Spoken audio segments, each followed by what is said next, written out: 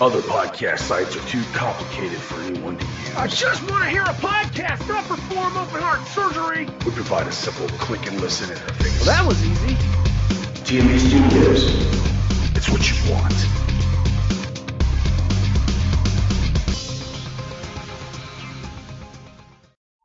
Warning. The views and opinions expressed by the guest on the shootout are not the views and opinions of TMB Studios, its management, or the host, Bill Blanchard. They are strictly the views and opinions of the guest and the guest alone. If you are offended by any of these views and opinions, please stop listening now.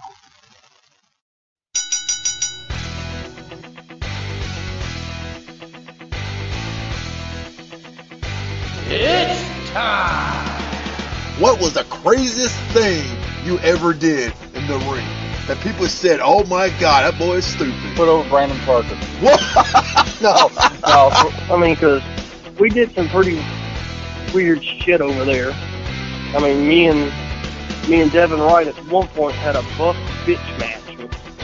Whatever, dude. A buff bitch match? Damn. And he looked like the pig guy off of Captain America. I'm just gonna be honest. That shocked the fuck out of me. How Yeah, shocked me too. one guy who's just asking straight up questions to people and straight up answers is getting more hits than some that brings a lot of people back to their childhood. And, I mean, it's just kind of funny. I appreciate that. You ready? Oh yeah. Chris Dickens. Do we really have to go there? Yeah, I heard Vince's comment about that. He said, "Hey, even God himself has a sense of humor." You know, I mean, wow. Attitude created Christopher Dwayne Dixon. Oh God! How many ring racks did you have backstage? There were rumors about. How many ring rats wanted to get some dirt? Wait, what? Yeah, how many ring rats you actually had? Some Ring dirt? rats? Oh, boy. Oh God, Chris, educate what ring rats are. The one even Wolfcrawl would turn down. Still Cheryl.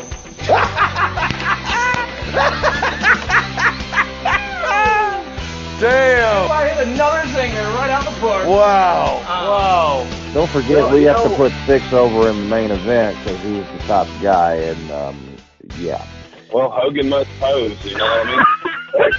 Hogan must pose! I'll stand it first! I feel like going to the Bushido show and Patriots part was like pissing on the grave. That line for us. The Shootout with Bill Blanchard.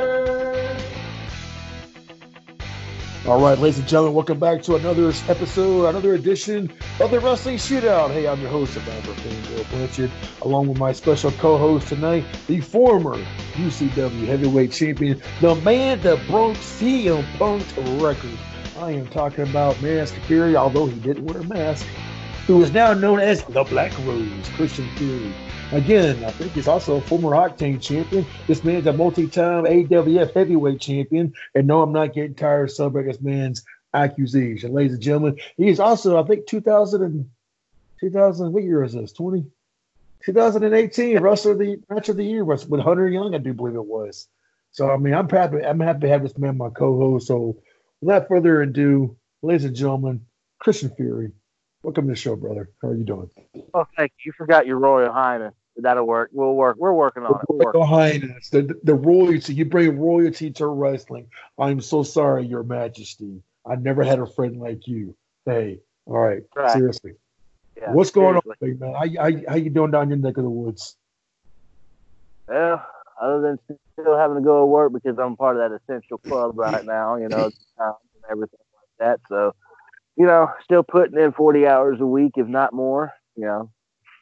So it's a struggle, but we're getting it done if people would learn to stay home. I know, but people like you got to go to work. You know, people like me's got to go to work, you know, and suck, you know, but I don't know, man. I don't want to go too deep end with the coronavirus right now. I know last week we had Chris Dickens on the show, and we kind of touched on some things what's going on out there in the wrestling world that dealing with the coronavirus. Now, the night that we're recording, this weekend is going to be WrestleMania. And I know when this may air, obviously WrestleMania would have came and gone, but we got to talk a little bit about it here. I know we have a guest who's coming on the show tonight. He is a booker, a promoter, and a wrestler himself. I would love to hear his thoughts, about Vince McMahon trying to still push the envelope and make his talent on hazardous conditions. A show must go on, pal. Still making WrestleMania happen, and then with everything that's been going on at the same time, we all know Dark Sides of the Ring just released season 2, and a few of the episodes has already been available. It does with Chris Benoit and New Jack, which I haven't had a chance to watch the New Jack episode yet. I will probably be looking at it tonight, man. But damn it, man. I tell you what, man, it's scary times, isn't it there, boss? Everything going on. But hey, again, thank you for your service, man. I'm glad you're able to be here tonight, and let's get this show on the road. Well, that being said, tonight I have tried on several occasions to show by hook or by crook. I tried to have him on here last month, and ironically, I had lost my voice talking. I just didn't feel comfortable with other people doing my show, and I was like, no, give me a couple more weeks, and then I'll come back, and then I'll kick out from this thing. And here I am, going to try to do it the best thing that I can. But tonight's guest on the Wrestling Shootout, people, he has been openly criticized by several guest members on the show. I have had my own personal issues with the promotion this man represents. We're talking about United Championship Wrestling. And over the course of, my God, better part of 4 years, it's been an up and downhill battle with this man. But he's on the show tonight. He's going to answer to me. He's going to answer to the public. He's going to answer to all the wrestling fans and some of his critics. And then, I have spoken to this man on the phone on several occasions about some of his issues. If I got to tell you something here, folks, he's got a lot of inside information here, and he looks at it from such a different perspective. It's almost like you're playing devil's advocate here. Yeah, you can sit there and says, man, he could have gone this direction. He probably would have done better. You don't really know what would have worked at the precise moment when it was time to make decisions here. So I'm going to say that before I bring him in here. But like I said, this is going to be a no-holds-barred conversation. And, I'm going to ask the questions. And if you don't feel comfortable answering, I'm going to move forward. And I'm going to let him speak his mind. I'm just asking you out there, all the guys out there that criticize this man, hear what he has to say. Hear what he has to say, because I'm going to give this man a benefit of the doubt because I want to hear what he has to say. So without further ado, welcome to the guest of my show at this time, a former AWF heavyweight champion, former tag team AWF heavyweight champion. Believe it or not, I think he is a current UCW one half of the World Tag Team Champions, along with Christian Fury, the famous tag team known as Dead Reckoning.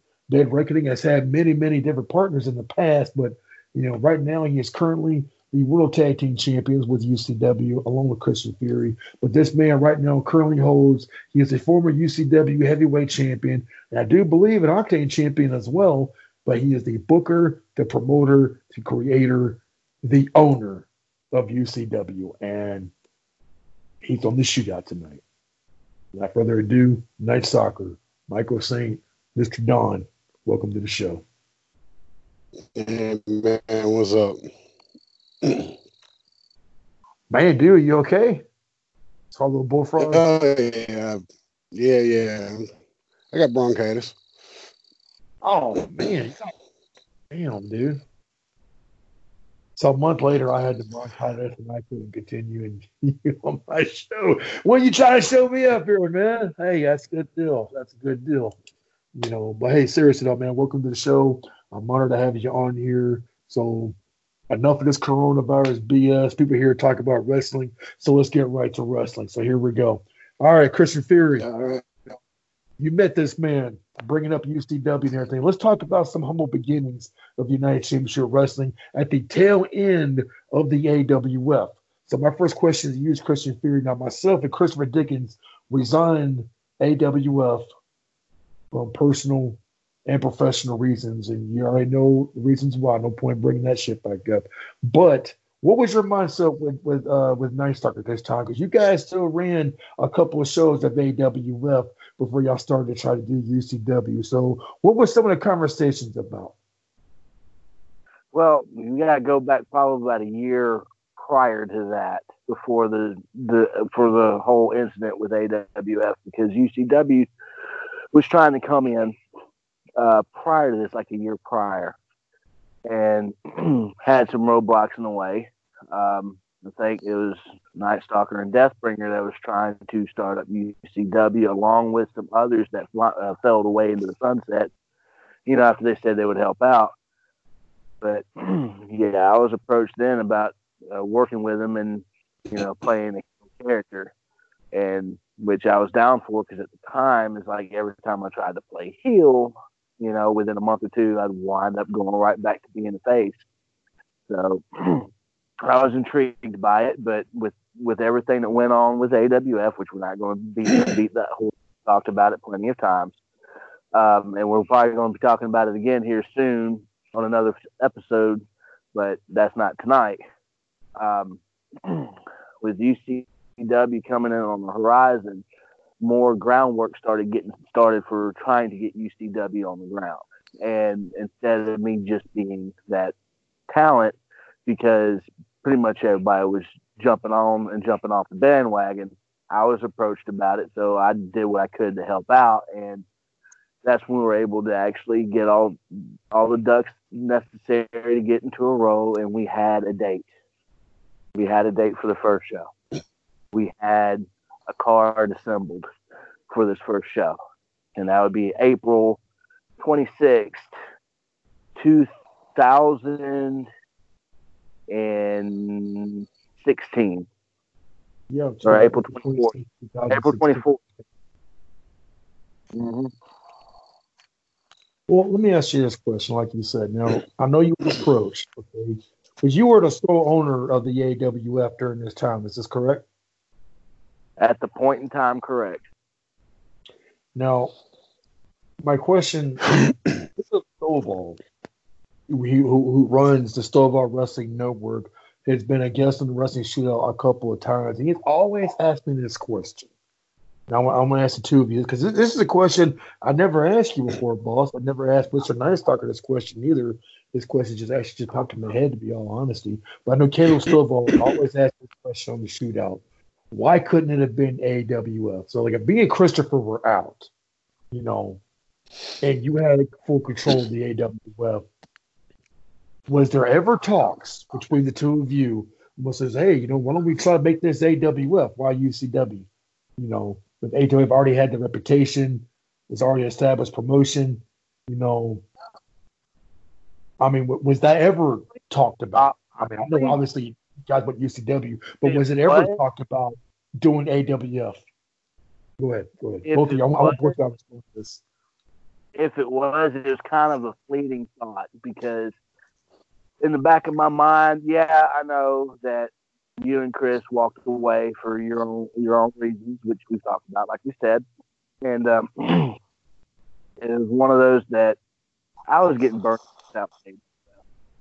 And with UCW, it was a chance to start over, start anew. And I guess the reason why, if it was said kind of in passing. We didn't really sit and really talk about AWF being the flagship, the banner or whatnot. Was we didn't know what kind of flag, in the back of my mind, I didn't know what kind of flag we would have had if AWF would have stepped in and made that first show. So, but honestly, I don't remember ever really sitting down and having that serious conversation about AWF instead of UCW. Okay, that's a good answer. Don, what do you think, man? Did it ever go through your mind? It says, hey, if Bill and Chris are out, I want to step up. Let's take AWF to the next level. You're in charge. Screw Bill and Chris. And I'm not trying to put words in your mouth. I'm just, I'm just talking. Like I said, we're all cool now, but this is 2020. I was 2016. But I'm like, my question is, did it ever cross your mind at all? I'm just, cross your mind or bring it up in conversation, man. Or with your people, with anybody else other than Jay. No, I can't recall any time that we talked about it other than, I was loyal to AWF and I was sad to see it fall apart. But at the same time, AWF had a reputation, like you said, and it wasn't all good. So, you know, No, it you had was. your issues. No, it was. And I want you to know this. I'm gonna go ahead and tell you this right now in the wrestling shootout. I am working on a project where on several promotions, not just AWF, but I'll get the promotions later.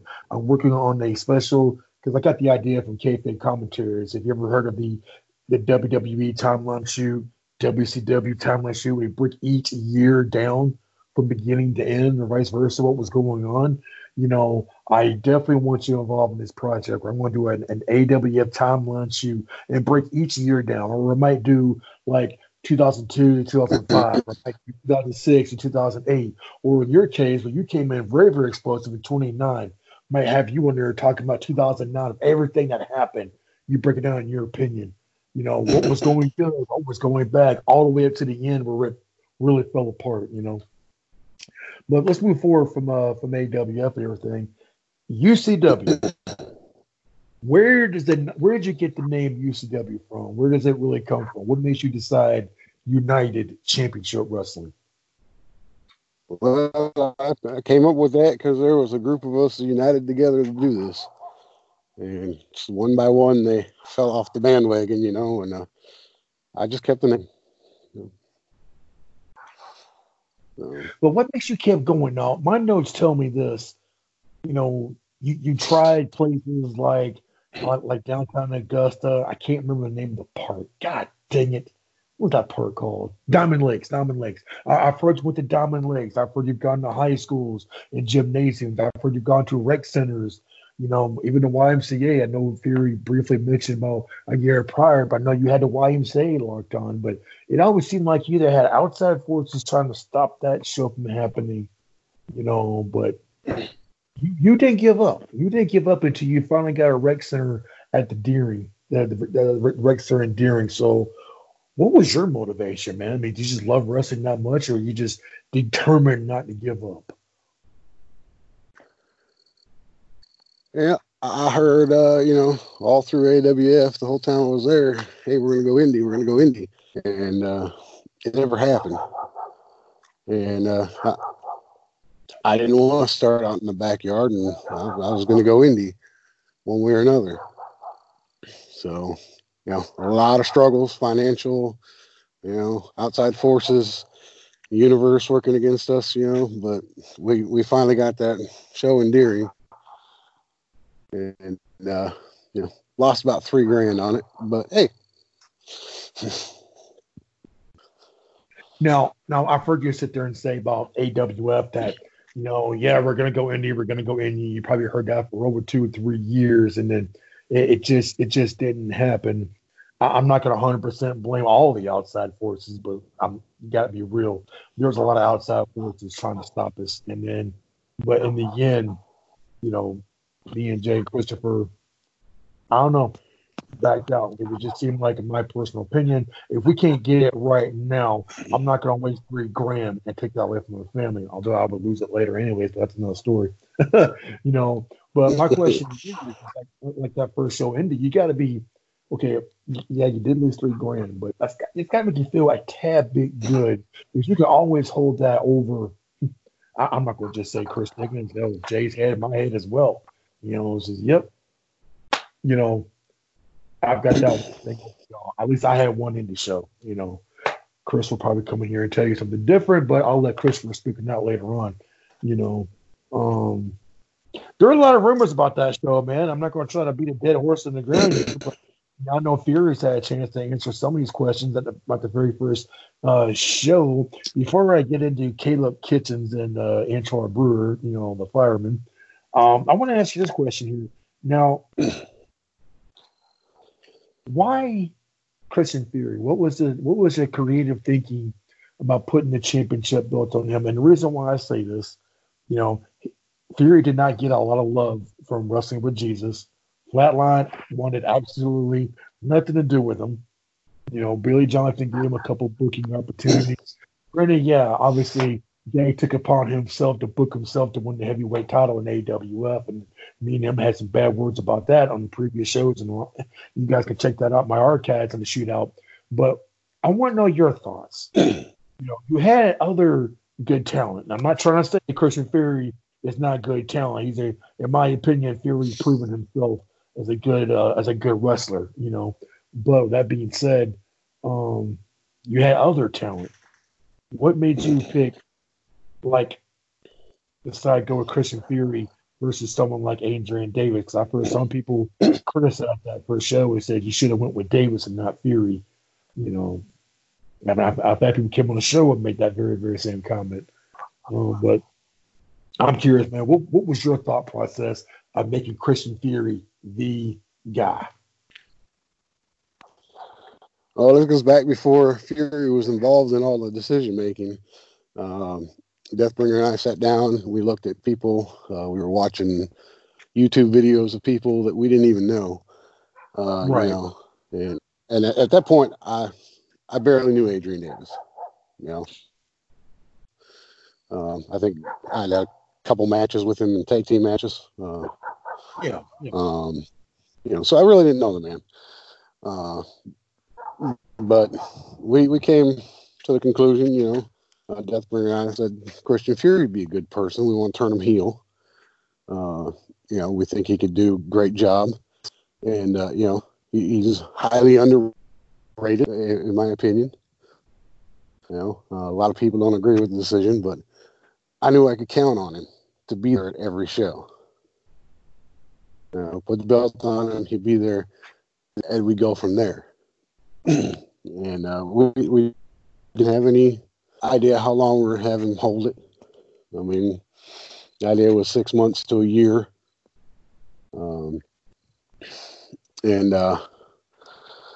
So I went with somebody that I knew I could trust to be there and do their job and not bitch and complain and do what I tell them to do. And Fury was that man. Nothing against Adrian Davis. Yes, Adrian Davis is a hell of a worker, a hell of an athlete, But at the time, when I was making these decisions, I didn't know him that well. Right. Well, that makes a lot of sense, and I go back to the old AWA days of Vern Gagne, put the belt on Larry Zbyszko. That was his son-in-law, but at the same time, if you look at the track record, every time Vern would put a belt on someone, Vince McMahon snatched him right up, So Vern had to find someone that was going to be loyal, So like knowing Christian Fury, you knew he was going to show up. You knew he was going to try to do his damnedest to put on a good show, And you needed somebody you could trust and represent your promotion. Now, I get that. Some promoters are coming here and says, and you've been criticized this by a lot of people, and I'm trying to think how to say this. Let's get one thing straight. You never looked at the big pictures, what I'm trying to say. They were trying to say, well, Nice Stalker's not thinking about money. He's just trying to help his friends out.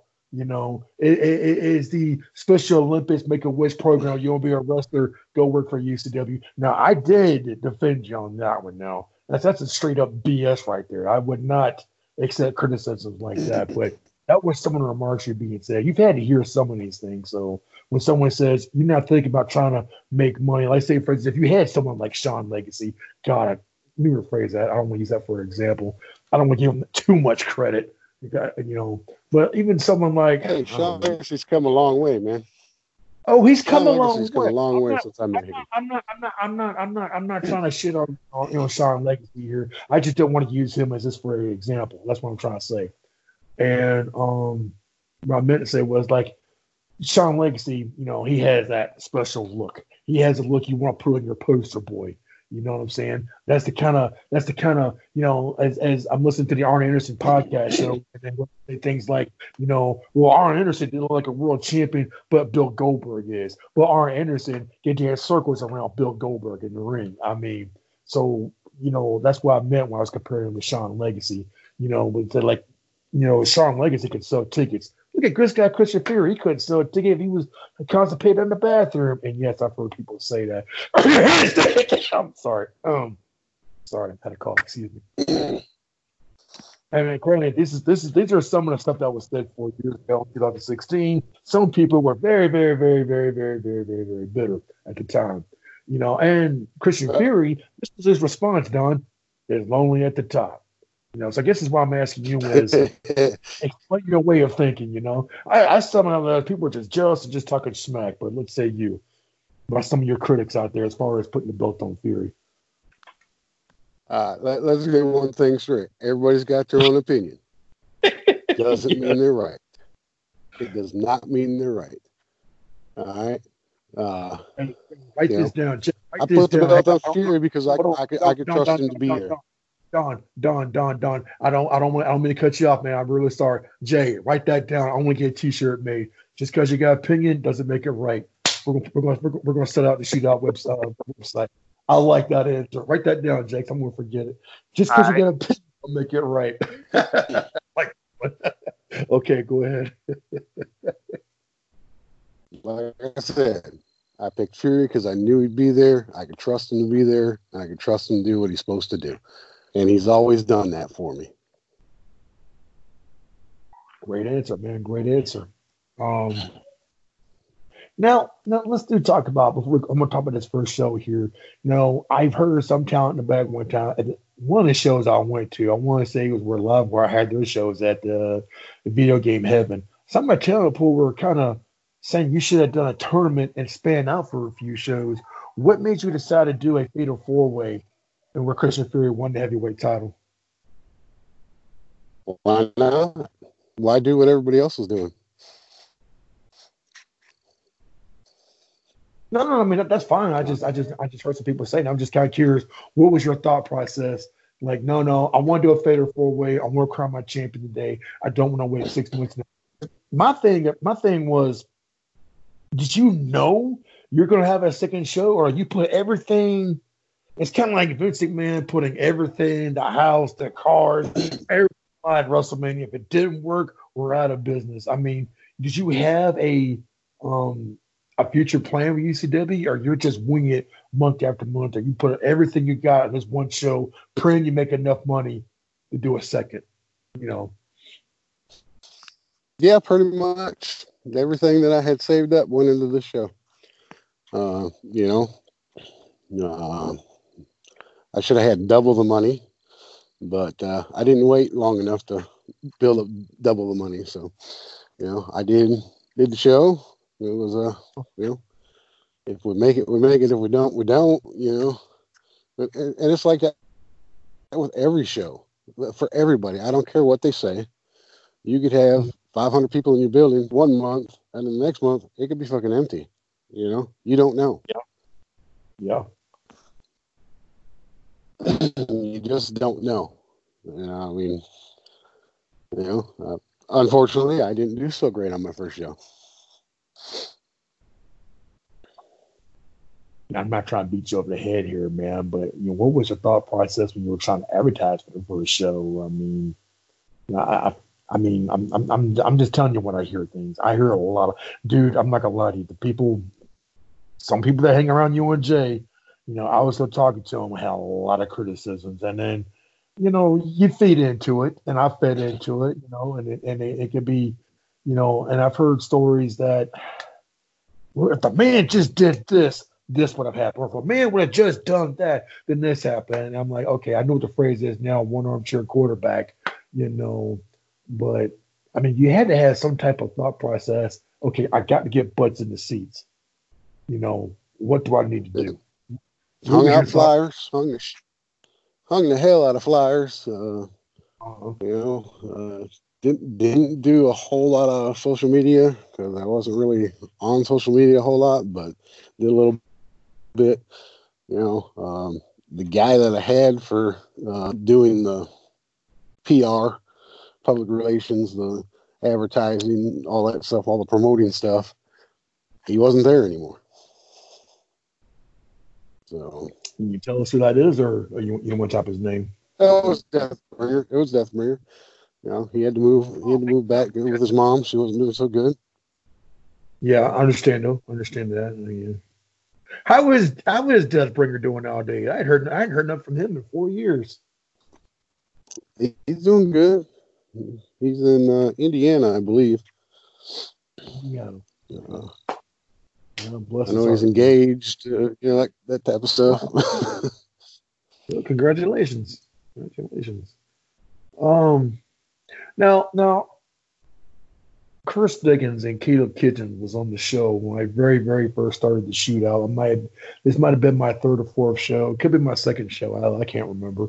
But anyways, Caleb Kitchens comes on my podcast and tells us a story, and Christopher, jumped all over it. Keep this in mind.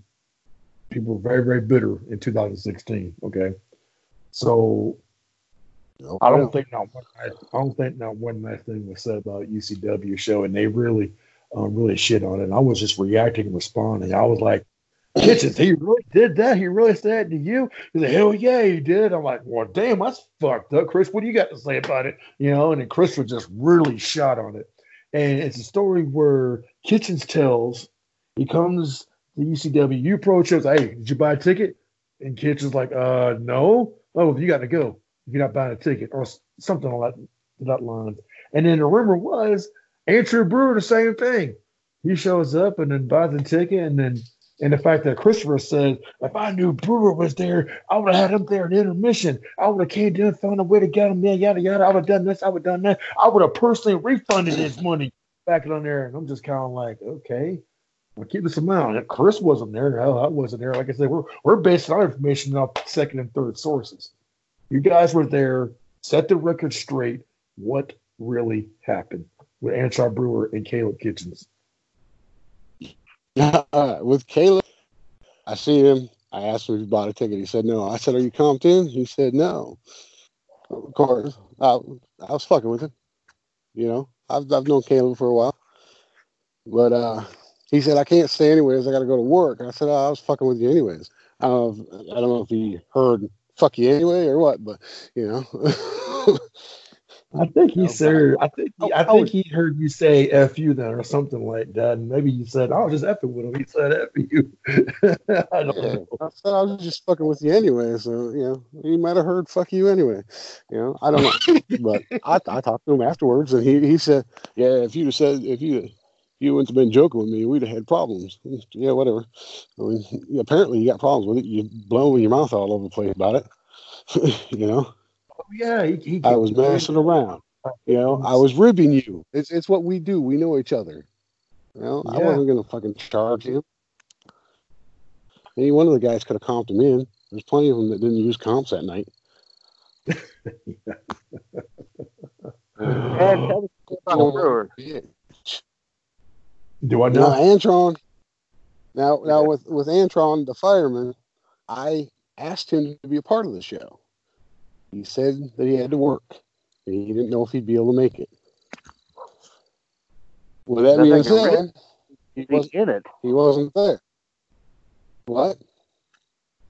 I think originally he was supposed to be in it. Yeah, but he had to work. So right. I understand. You got to make your money. No biggie. I'm cool with that. Well, he got off. He came to the show. Now, my mother-in-law was at the door selling the tickets. All right. She don't know Antron. She don't know any of these guys. But I needed somebody there to sell the ticket. So she charged him a ticket. And he came in, I think it was during intermission. So, he didn't even get a full show. And, so. I don't think Warren would have bought a ticket either. Eric Milford was there as well. Yeah, I don't know if he was comped in or if he bought a ticket. I don't know. But I contacted Antron afterwards and asked him if he bought a ticket. I said, if you did, I'll reimburse you the money. He said, don't worry about it. You need it. So, So you did initially offer it to him, and he basically refused because, no, y'all needed it, everything I've heard everybody about has Antron, a damn opinion. That guy, I think people was just, like I said, trying to stir the pot, if you know what I mean. Get other people with fumes going for their own entertainment. I think I'm a smarter now than what I used to be. Go ahead, Jay. As a matter of fact, if I remember correctly, we didn't even know the fireman was there until the main event. At least that's what I didn't know. I seen him out there as I was coming back, as I was coming back to the back after intermission. I seen him out there. went and shook his hand. But we didn't have time to say, hey, you got your gear. No, we didn't have that kind of time. Or the Russian would have been out of the main event, and I put the fireman in there. You know? Well, it was still a great night. I mean, Christian Fury won his second major title. Let me rephrase that. I'm going to take that back. He won his indie heavyweight title, I guess you could say. I mean, let's just face it, AWF didn't quite get the indie level. It was a backyard environment. I've got different opinion on that personally. I don't see where a roof got to be over someone's head to make it special.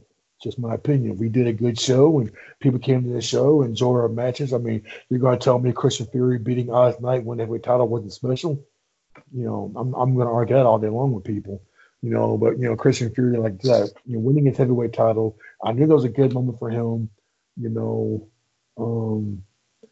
My next question is this: I'm going to say one more thing about this show, and then we're going to move forward. Another rumor in the indie window was, I think Jay's going to get a laugh at this. Matter of fact, he laughed when I told this over the phone. If you're the heavyweight champion, you did not break the ring down. And some people are complaining that Fury spent holding the belt, holding in the air, taking pictures with fans and sitting there with his family and enjoying the moment where people are breaking the ring down. Only two people, supposedly. And they kept looking at Jay, and he walked the other way, refusing to help break the ring down. And I laughed. And I don't know if you ever said this in the podcast before, but when I called and mentioned to him, and Jay got a good laugh too. But, what was your policy, Mr. Brown, about if you're the world champion, it is not your responsibility to break the ring down? Someone told me this, and they were talking shit about it too. He said, "Who the thinks you want just because you got a belt? You're too damn good to break the ring down." And I said, "This really happening in ECW?" I was like, "Oh God, yeah, man, it happens every single time. Jay always disappears after the show." I'm sitting there, I'm shaking my head because see, you got to know me. I know Jay. I've seen Jay break rings down for over a decade. Okay, you're not gonna sit there and tell me just because he's now the champ, he's not going to break the ring down. Matter of fact, I've seen Jay by himself countless times when he was AWA champion breaking the ring down. So I didn't buy that for a second, but I just thought I'd share that with you and Kirsten, your response on that. Because apparently they heard it from you. Hey, if you're my champion, it's not your responsibility to break the ring down. So I'll let you take it. That's news to me. That's news to me because, I sure as hell wouldn't break the ring down if I didn't have to. You know what I'm saying? Fury and I touched that ring 3-4 times this show. If I wasn't the first one there, I was damn sure the last one to leave. So yeah, and 9 times out of 10, I was the main event, being the champion. So it took me a little bit to get out of my gear to get down there. But keep in mind, the first show, my uncle had died that day, so I was fighting emotions that day anyway. So if I wanted to take moment out to spend time with my family after the match was over and celebrate a moment in his memory, then screw him. Oh yeah, man, dude, I'm not arguing that. I mean, Jay, you paid your dues in this business, man. I don't care what anyone says. I mean, you just had to match paying your dues and enjoy the freaking moment. Okay, people are just, I don't know. That part I just shook my head about. I didn't even. I just thought I'd mention that on the show here. I'm just kind of curious. Did Don really put that in policy? If you're my champion, you don't have to break the ring down. That was the indie. Hey, we're in Grovetown. It was me, Don, and Josh setting up the ring the night before. Okay. Oh yeah. Hands probably more times than the freaking, at the time, the owner of the damn ring at the time, which wasn't Don at the time. Probably laid my hands on this thing so many times I could puke, because at least 4 times on a show weekend, at least 4 different times, between loading it onto the trailer, driving it to the show using my truck, unloading it, setting it up, then breaking it down, putting it back on the trailer, getting it back to the house just to unload it. Yeah, I touched that ring more than a lot of people. Let me ask you this question here, Mr. Fury. What time would you finally put your head on the pillow after all that's said and done? After a show? Well, it depends on the circumstances. If we were borrowing the ring from Lyons, Georgia, chances are by the time we got the building cleaned up everything set up, and everybody quit talking so we can get out of there, get down the lines to drop the ring, and we'd pray, no disrespect to Scotty, but pray that Scotty was asleep when we dropped this ring off because Scotty could talk, get the ring dropped off, and head on back up to Augusta area. I would probably be laying my head down between 4:30 and 5 o'clock in the morning, Sunday morning. Damn. You're a worker's worker, Jay. Okay. Man, this man was at a promotion. This man was at a promotion that he didn't even wrestle at, and he helped break down the ring. Yeah, it's live wire. I wasn't going to name any names, but yeah. I hear you. Now, before I move forward for the future show, so many things was going on at your first show. Okay, rumor was, and this is a story I'm getting told from, I will admit it, sometimes some of it's second, third, and fourth sources, just people I'm talking to. But these are stuff that I'm hearing, through other people. That Joshua Hancock, which all know is the owner of Firewall Pro, and then of course, like I said, final days of the AWF. He's been on AWF a few times to watch some of the shows and been part of the shows a couple of times, and which is all cool. Rumor was that he was supposed to be the vice president of UCW. He was running UCW to some type of degree, but day of the show, he tells you, "No, I'm just here to watch. I'm not part of that. I'm gonna do my own thing." And then he buys EWA's wrestling ring at the Phillips station. I think it was the Phillips station. Remember the place I was, and it's gonna go start his own thing. Well, Don, how did that sit with you? That guy who thought was gonna be your business partner tells you the day of the show, no, he's not your business partner. He's getting his own ring. He's going to do his own thing. You got to know at that point you're going to be having some direct competition and see how this thing is going to play out here. What was your thought process at that time, if that rumor is true? First of all, we were never business partners. Okay. I was having him play a role. He wanted to have a role in it, so I was going to let him be the vice president. And so that's going to be so that's just popular. So that was just going to be a storyline gimmick thing. It was going to be a storyline gimmick. The day of the show, he decided, no, I'm not doing it. And he didn't. I knew he was going to start up Viral Pro. I knew before that show even started. And so he said, no, I don't want to have me associated with both promotions. And I was fine with that.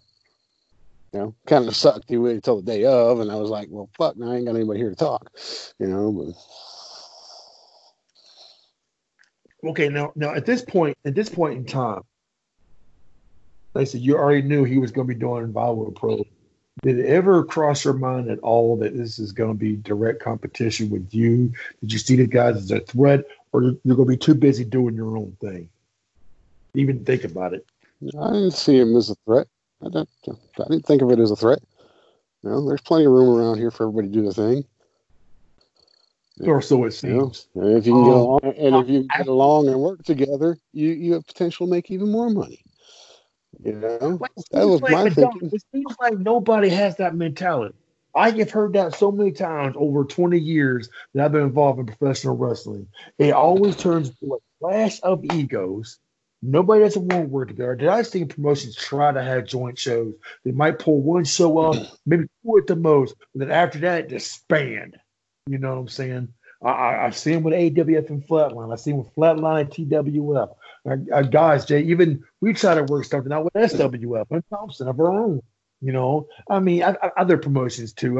I just to name a few. But even TWF and WFJ and Flatline.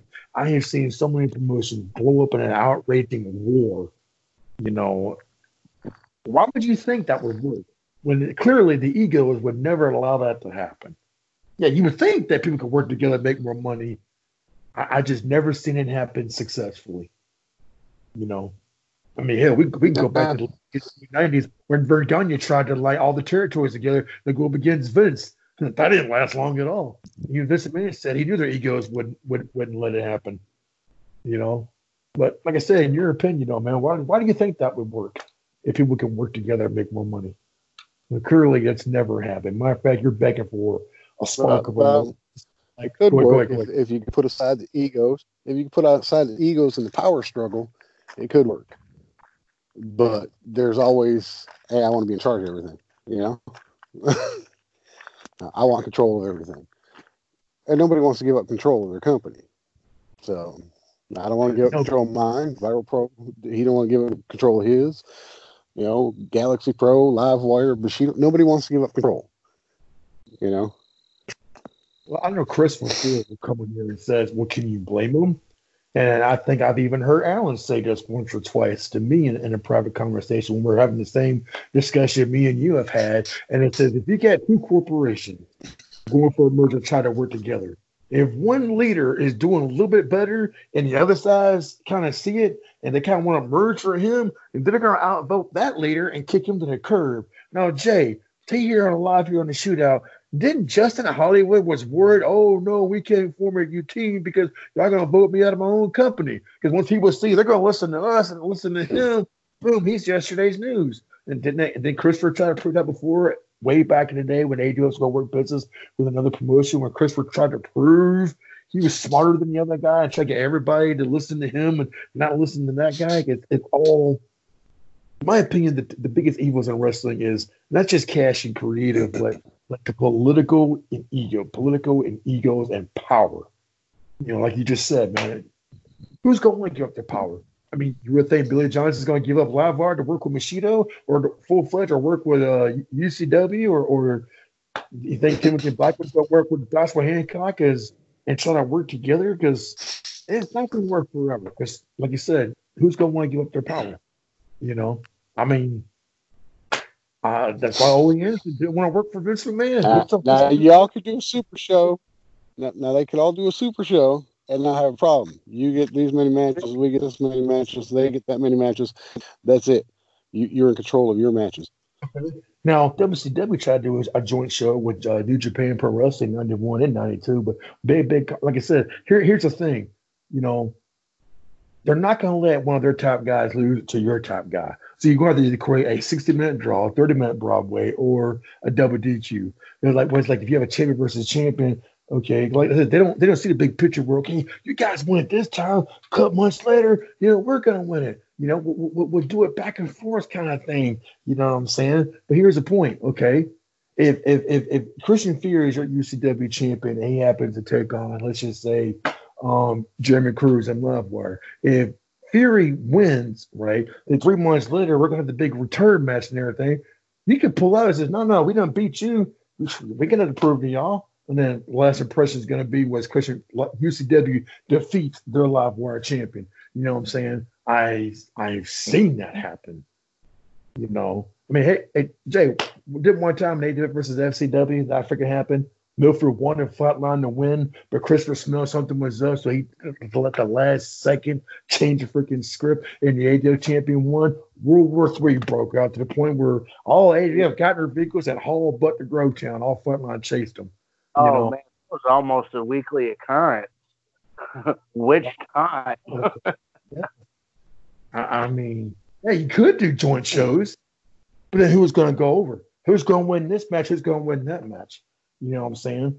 I mean, now the reason why Raw and SmackDown makes it work because Vince controls both of them.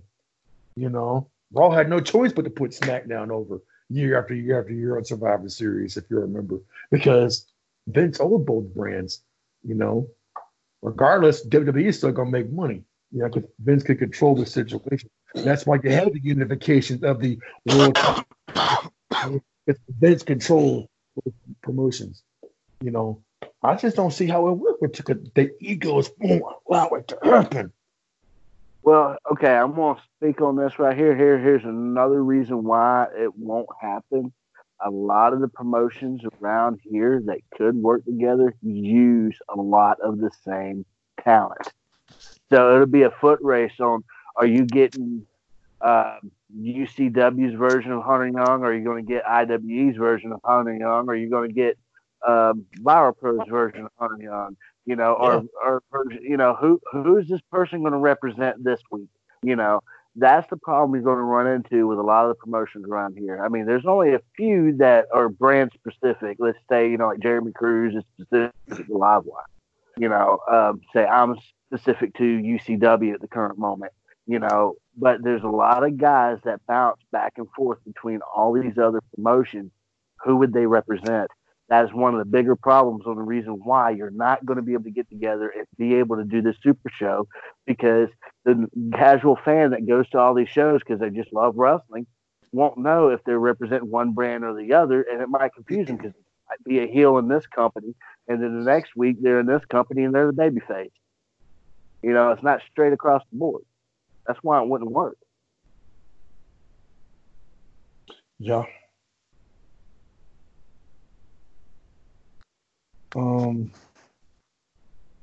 Damn. I'm just thinking about the whole scenario like we just got through talking about, man. It's just, it could work. It should work, but the balance of the power and the egos and, and Fury, everything you just said is 100% correct and true. But people, the way I look at it, though, the people that would benefit from this will be the fans buying the ticket. And the more people coming to buy tickets to see great wrestling, that's going to be money in their pocket. So you would think, though, think about a big payday. I mean, if I'm entering here, okay, yeah, I want to work a series with Sean Legacy. Yeah, I'm gonna put you over a couple times a day. I'm gonna get my rematch. Boom, boom, boom, and create a series. And then, if the matches are good, the people are gonna keep coming because they're going to see a rivalry. At the end of the day, it's how much money you make. But like I've heard this said on so many times on the Jim Ross podcast, Grilling JR, the biggest problem with the talent is there are two things: cash or creative. Either they hate the creativity what's going on, or they hate the payout that they're going to give them. A guy like Scott Hall that says, "Beat me every day, but pay me." Let's figure out how we can make money. Or someone like Bret Hart said, "No. I want to win. I want to win. You put the belt on me. I don't care what you pay me. I just want to win." And there's some guys who refuse to do a job because it's going to hurt their image. Don't want to put somebody over. I'm not going to lose to a live wire guy. I'm not going to lose. If I'm in the IWE, I'm in the best promotion in this side of town. I'm not going to lose to a Viral crowd. And, if I were broke, I would be able to say the same thing. So no, man, we're the top dogs. We're the number one promotion. You ain't going to beat me. So then how do you work it out? And that's when the top promoter says, listen here. We're either going to work this out, or y'all ain't going to rush for me again. Y'all good luck finding jobs in Alabama and Marietta and Tennessee. Y'all good luck with that. But I just don't see the promoters even being like that, And then, oh, man, I know we're going round and round with this, but, let's move forward. Let's move forward, guys. I mean, I think we're being a dead bush in here. And, this is supposed to be about Don's first year at UCW. You guys go to the Haven. Y'all leave. You leave the arena. You said you paid and lost $3,000 in this first show. You didn't make that much back. So then you decided to go to the video game Haven. So I'm guessing you got a pretty decent deal worked out with them. My question is to you is, Bill Johnson came on the show and says whatever deal y'all worked out with him prevented him from wrestling. Now I'm kind of curious, what the hell was he talking about? Yeah, I'm kind of curious about that myself. Because the man that owns video game Heaven, or Heaven, whatever it is, Heaven, yes, he contacted me and said, "Hey, why don't you do a show?" I even said what happened with Livewire. He said, "We're done doing business." That was it. Okay, Livewire's not there. They're not doing business with each other. I can go there. So I went ahead and went there. It's your fault why he can't do shows there. Him and the man had a falling out at some point. Okay. Okay. Well, let's flash forward. So I know you guys didn't have a whole lot of matches out there at the Haven, but you guys did found a good location in Grovetown, Georgia, at a really cool gymnasium at the Fellowship Baptist Church. Now, I want to talk a little bit here about you giving full. Now, rumor is you giving full control to Christian Fury on the booking. Is that true? On how to book a show at the Grovetown? That's what the rumor in the window was. No. Because we get I told. had him write. I had him write a storyline for me. I told him who I wanted in it. And I said, write it. I'll take a look at it. And if I like it, we'll do it. And he wrote it. He wrote it out for me. I read it. I liked it. We went with it. And y'all decided to go with another veteran of AWF, former FCW champion, if you would, Justin Chambers. What's the thought process? Why picked him? Why did you agree to have a series with him? What was the selling point to you that you liked about that Fury versus Chambers matchup? Well, they're familiar with each other for one thing, so you know they can do a match, and they can make it look damn good. Right. On the other hand, it's somebody I can trust to be there. Do you know what I mean? Well, not to you mention, you need your champions there. You need your champions there. You need your champions there. No matter who you are, if your champion doesn't show up, what the fuck are you gonna do? Yeah, you got a point. Cause that's happened before. The promotions, I see some promotions go out of business if their top guys are not there. You advertise them to be there and they don't show up, and you gotta go find somebody else. I mean, I get that, and Justin Chambers is a general technician, good wrestler. I think he's again underrated. I don't think he gets the full credit he deserves because if he really wants to, unfortunately, I'm going to sit there and say there were sometimes he's disappointed me in some of his matches. Now, what was going on behind the scene, I don't know. But there's some matches he did, I'm like, come on, man, he could have done better tonight. But then again, I don't know what was going on. But there's sometimes, man, if the man's hungry, he can have a foul match with anybody. But like I said, some people just have bad days, But I think he had a pretty decent rivalry with Christian Fury, though. I mean, what were some of your, likes and dislikes about the feud that he had, which would between the role between Fury and Chambers? From a booker and promoter standpoint, I mean, do you think those guys delivered everything they said they're going to deliver? I mean, do you think the fans went home happy when they pay a ticket to see your show? Did they go home happy but watching that feud? Or you been like, come on, guys, what am I paying y'all for? You could have done better than that. I mean, any times at all. I think they did. Sir? I think they did a fine job. They did a fine job. Because at the end of it, when he put Christian Fury's shoulders to the mat and took the belt, that place exploded. And that's what's supposed to happen.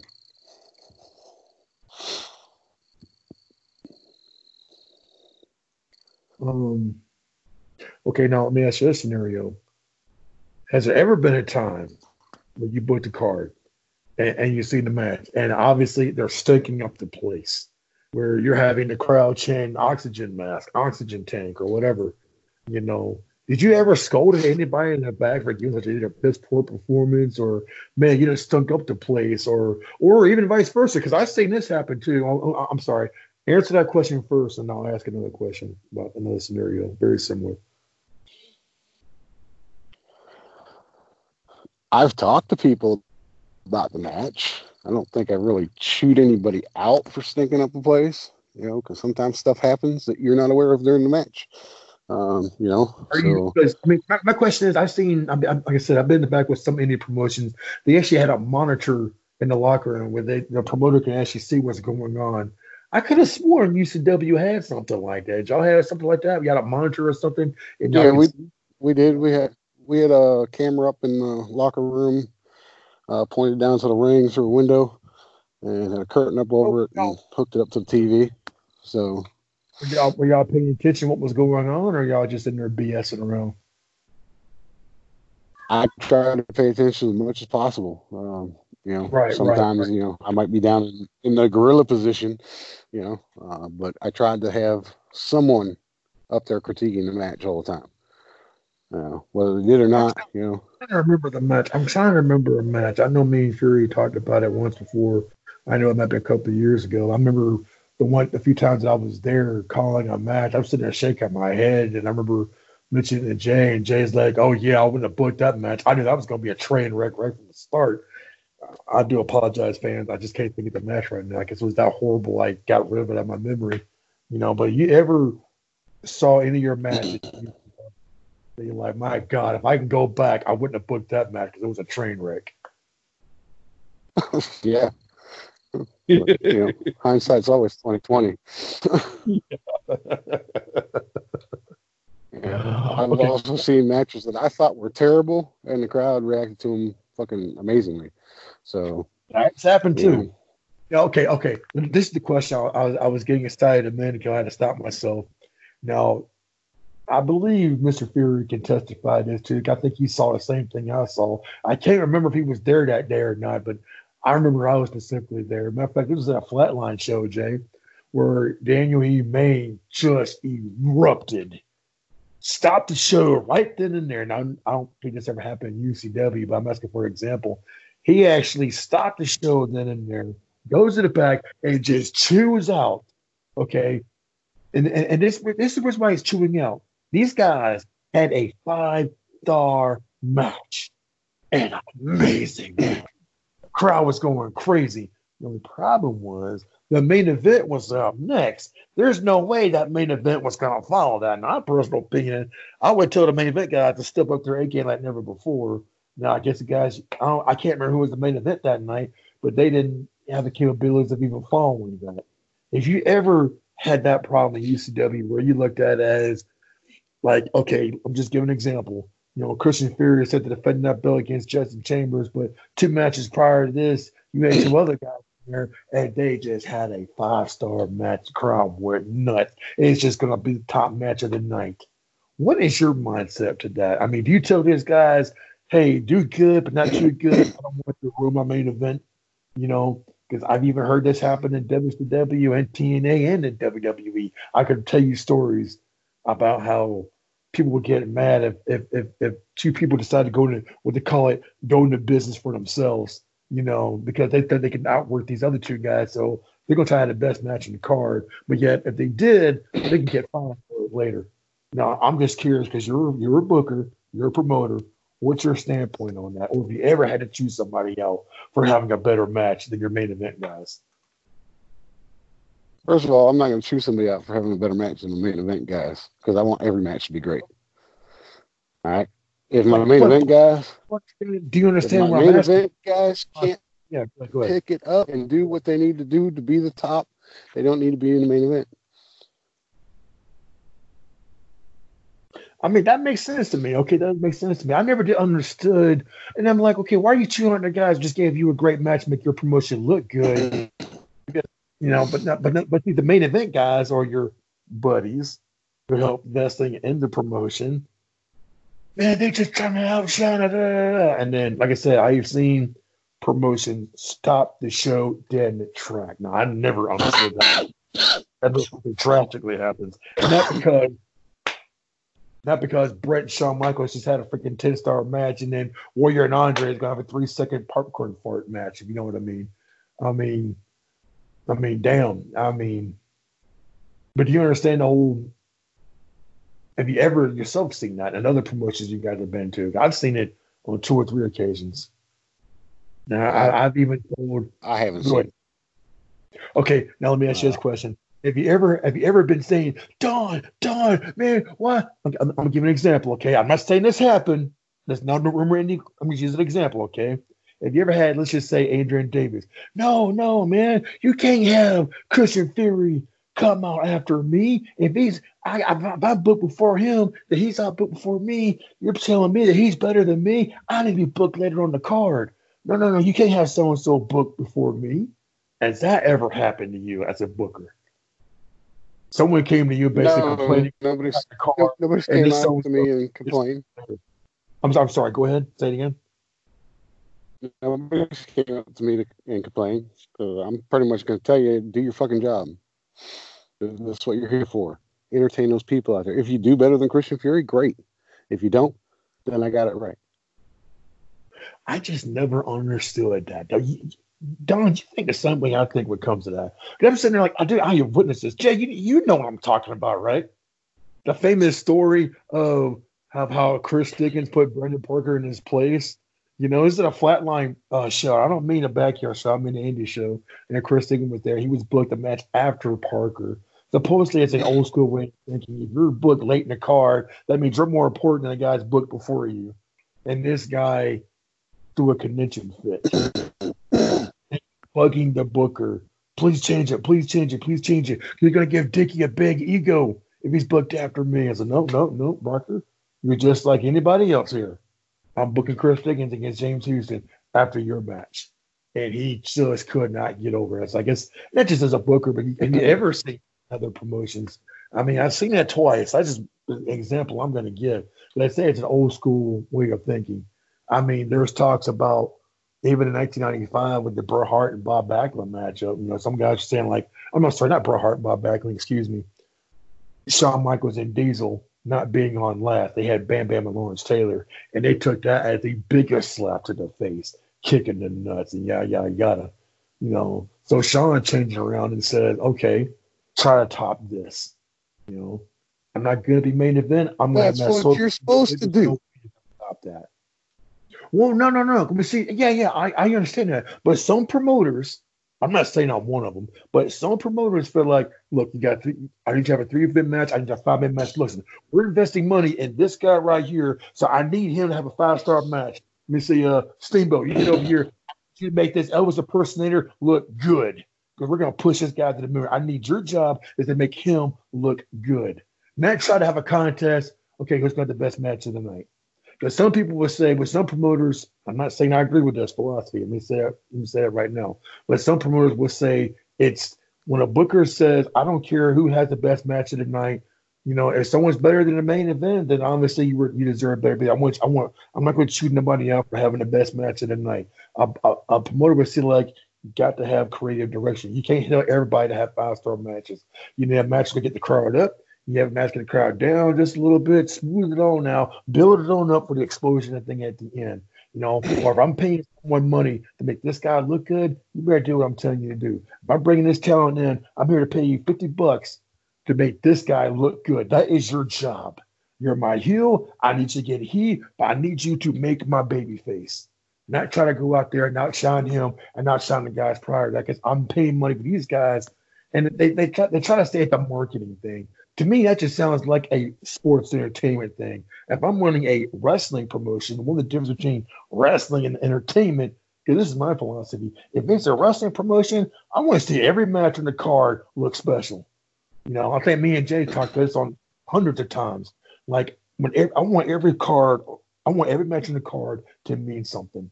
You know, I don't want to have 2 or 3 shitty matches, 2 or 3 really good matches. I don't want to tell nobody that, you know, no, man, if you can have the match that night, by all means, have the match that night. And then one guy says, oh, you don't know how to run a wrestling promotion. Because you don't want your top guy, you're making the championship around, get no pop or no heat, you know.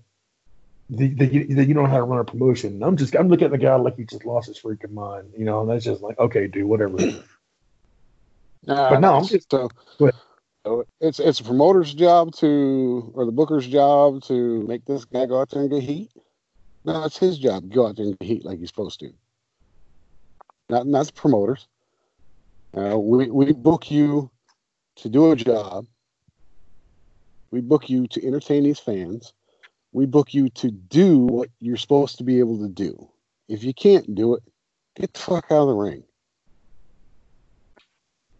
I must have the wrong mindset because I used to have an envelope. I put an undisclosed amount of money in there, and I charge the guys $2 to get in on the pot. Winner take all. Whoever had the best match of the night, whoever put money in got to split the money. And it was voted on by the fans. I'd give the fans a survey, and they'd fill it out. And they'd vote for the best match of the night.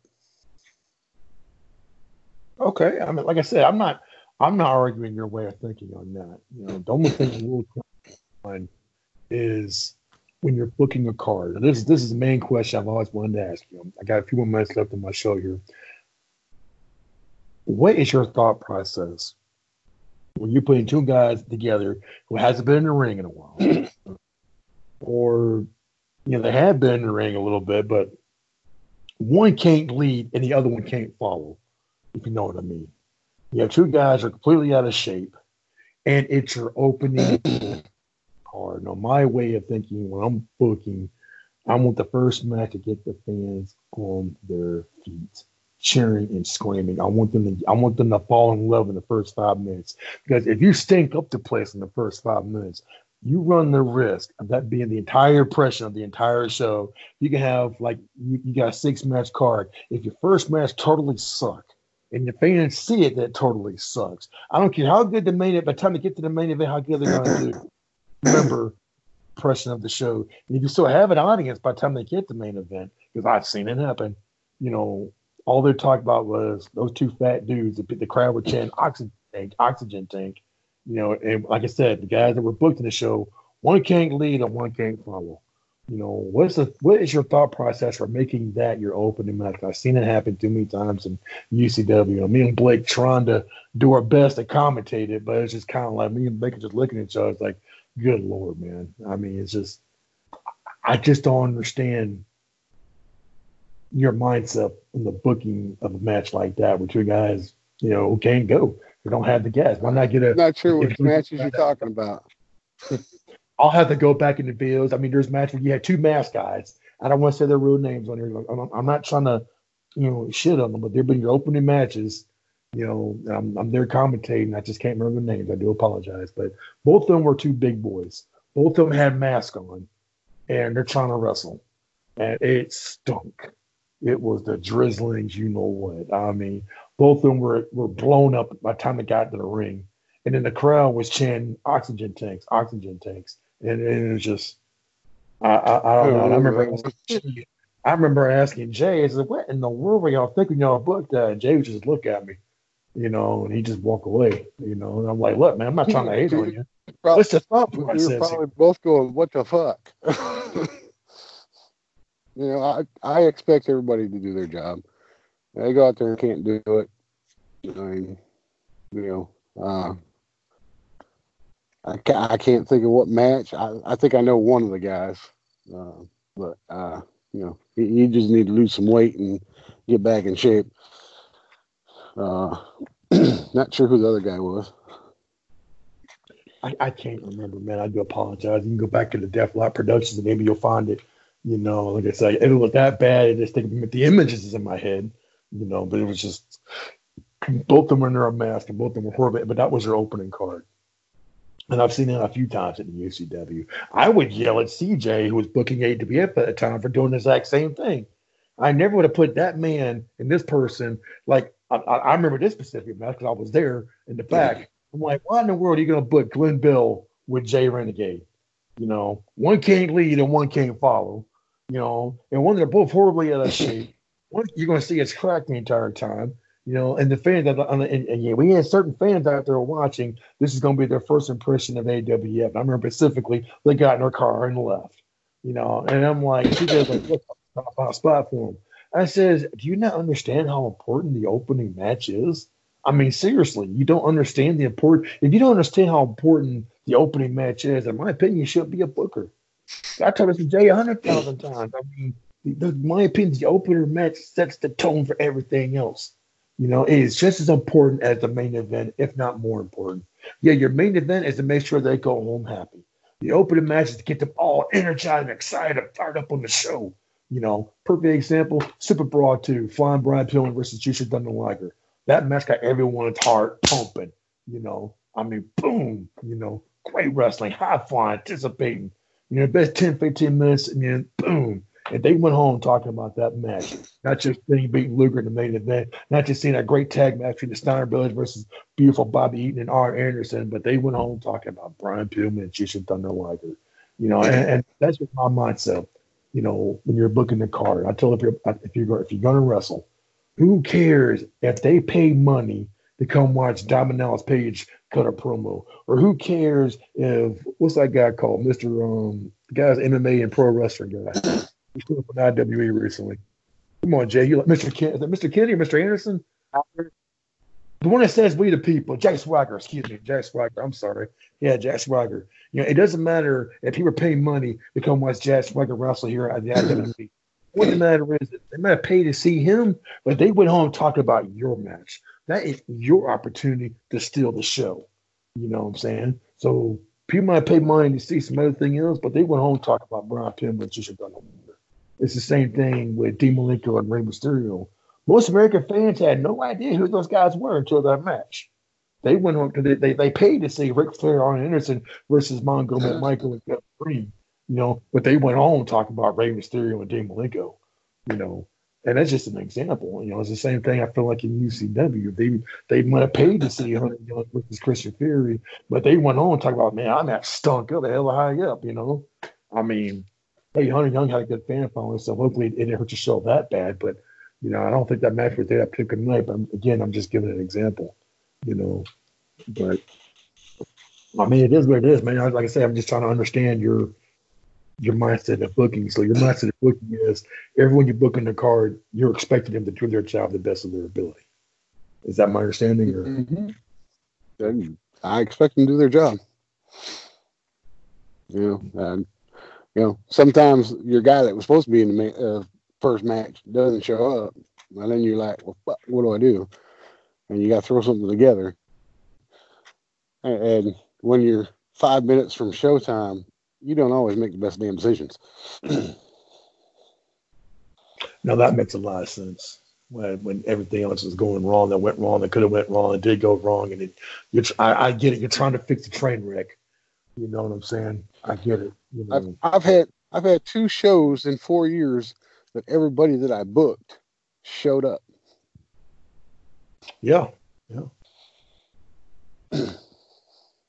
Well, I know it's 11:30. I know my boy Jay is getting tired. He worked 12-hour shift today, and 15 when he got home. But you get what's that, boss? 15 and a half when I got home. We have mustard here. I hear you. I'm drinking this Nas.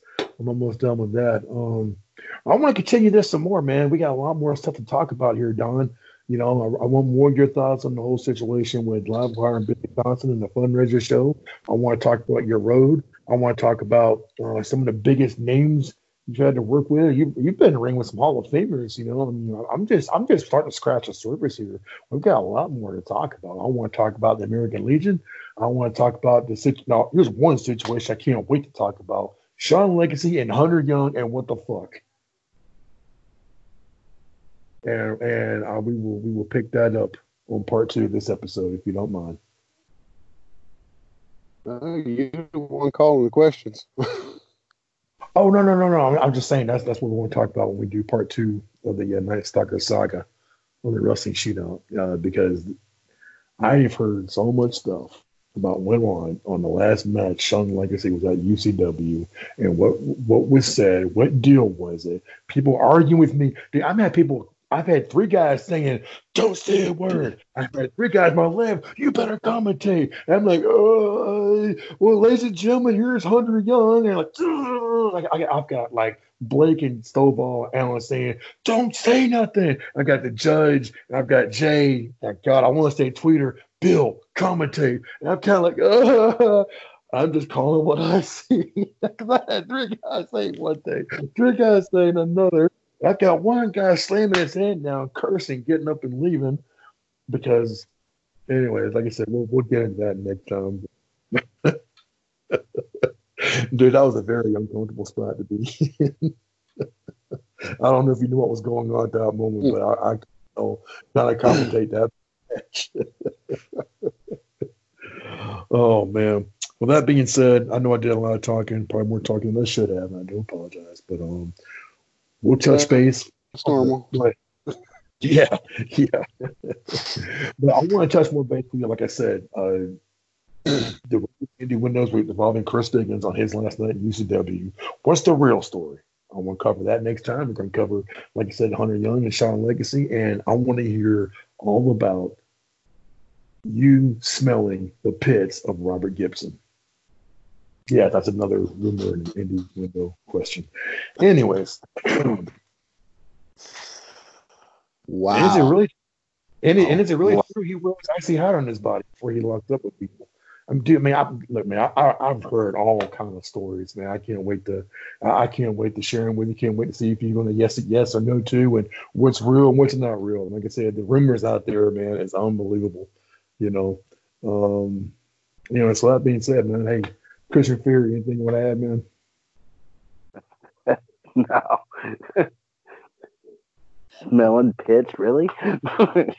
Pits, armpits. That's what I'm saying. Tits. Oh, from what I've heard, he grabbed you and put your mouth on his armpit. Says, "Don't worry, man. We're here to have some fun. Get a whiff." You know, I mean, dude, I heard all kind of rumors. I said that didn't really happen. Seriously? Oh yeah, man, it happened. I remember I was there. I'm like, okay. Which time was this? When I wrestled him in Alma or when I wrestled him in Hazelhurst? It could have been both for all I know. I don't know. Oh man. I wasn't there for either one of them. Oh man. Like I said, we'll touch about that in a couple of minutes. Now, with that being said, it is Friday night. It is late. I'm in the doghouse, so I'm gonna let you guys go. We'll be right back here next week on the Wrestling Shootout with part 2 of the Night Stalker saga with the history of United Championship Wrestling. I'm your host, Bill Blanchard, along with Jay Garganis and Don Brown. Y'all have a good night.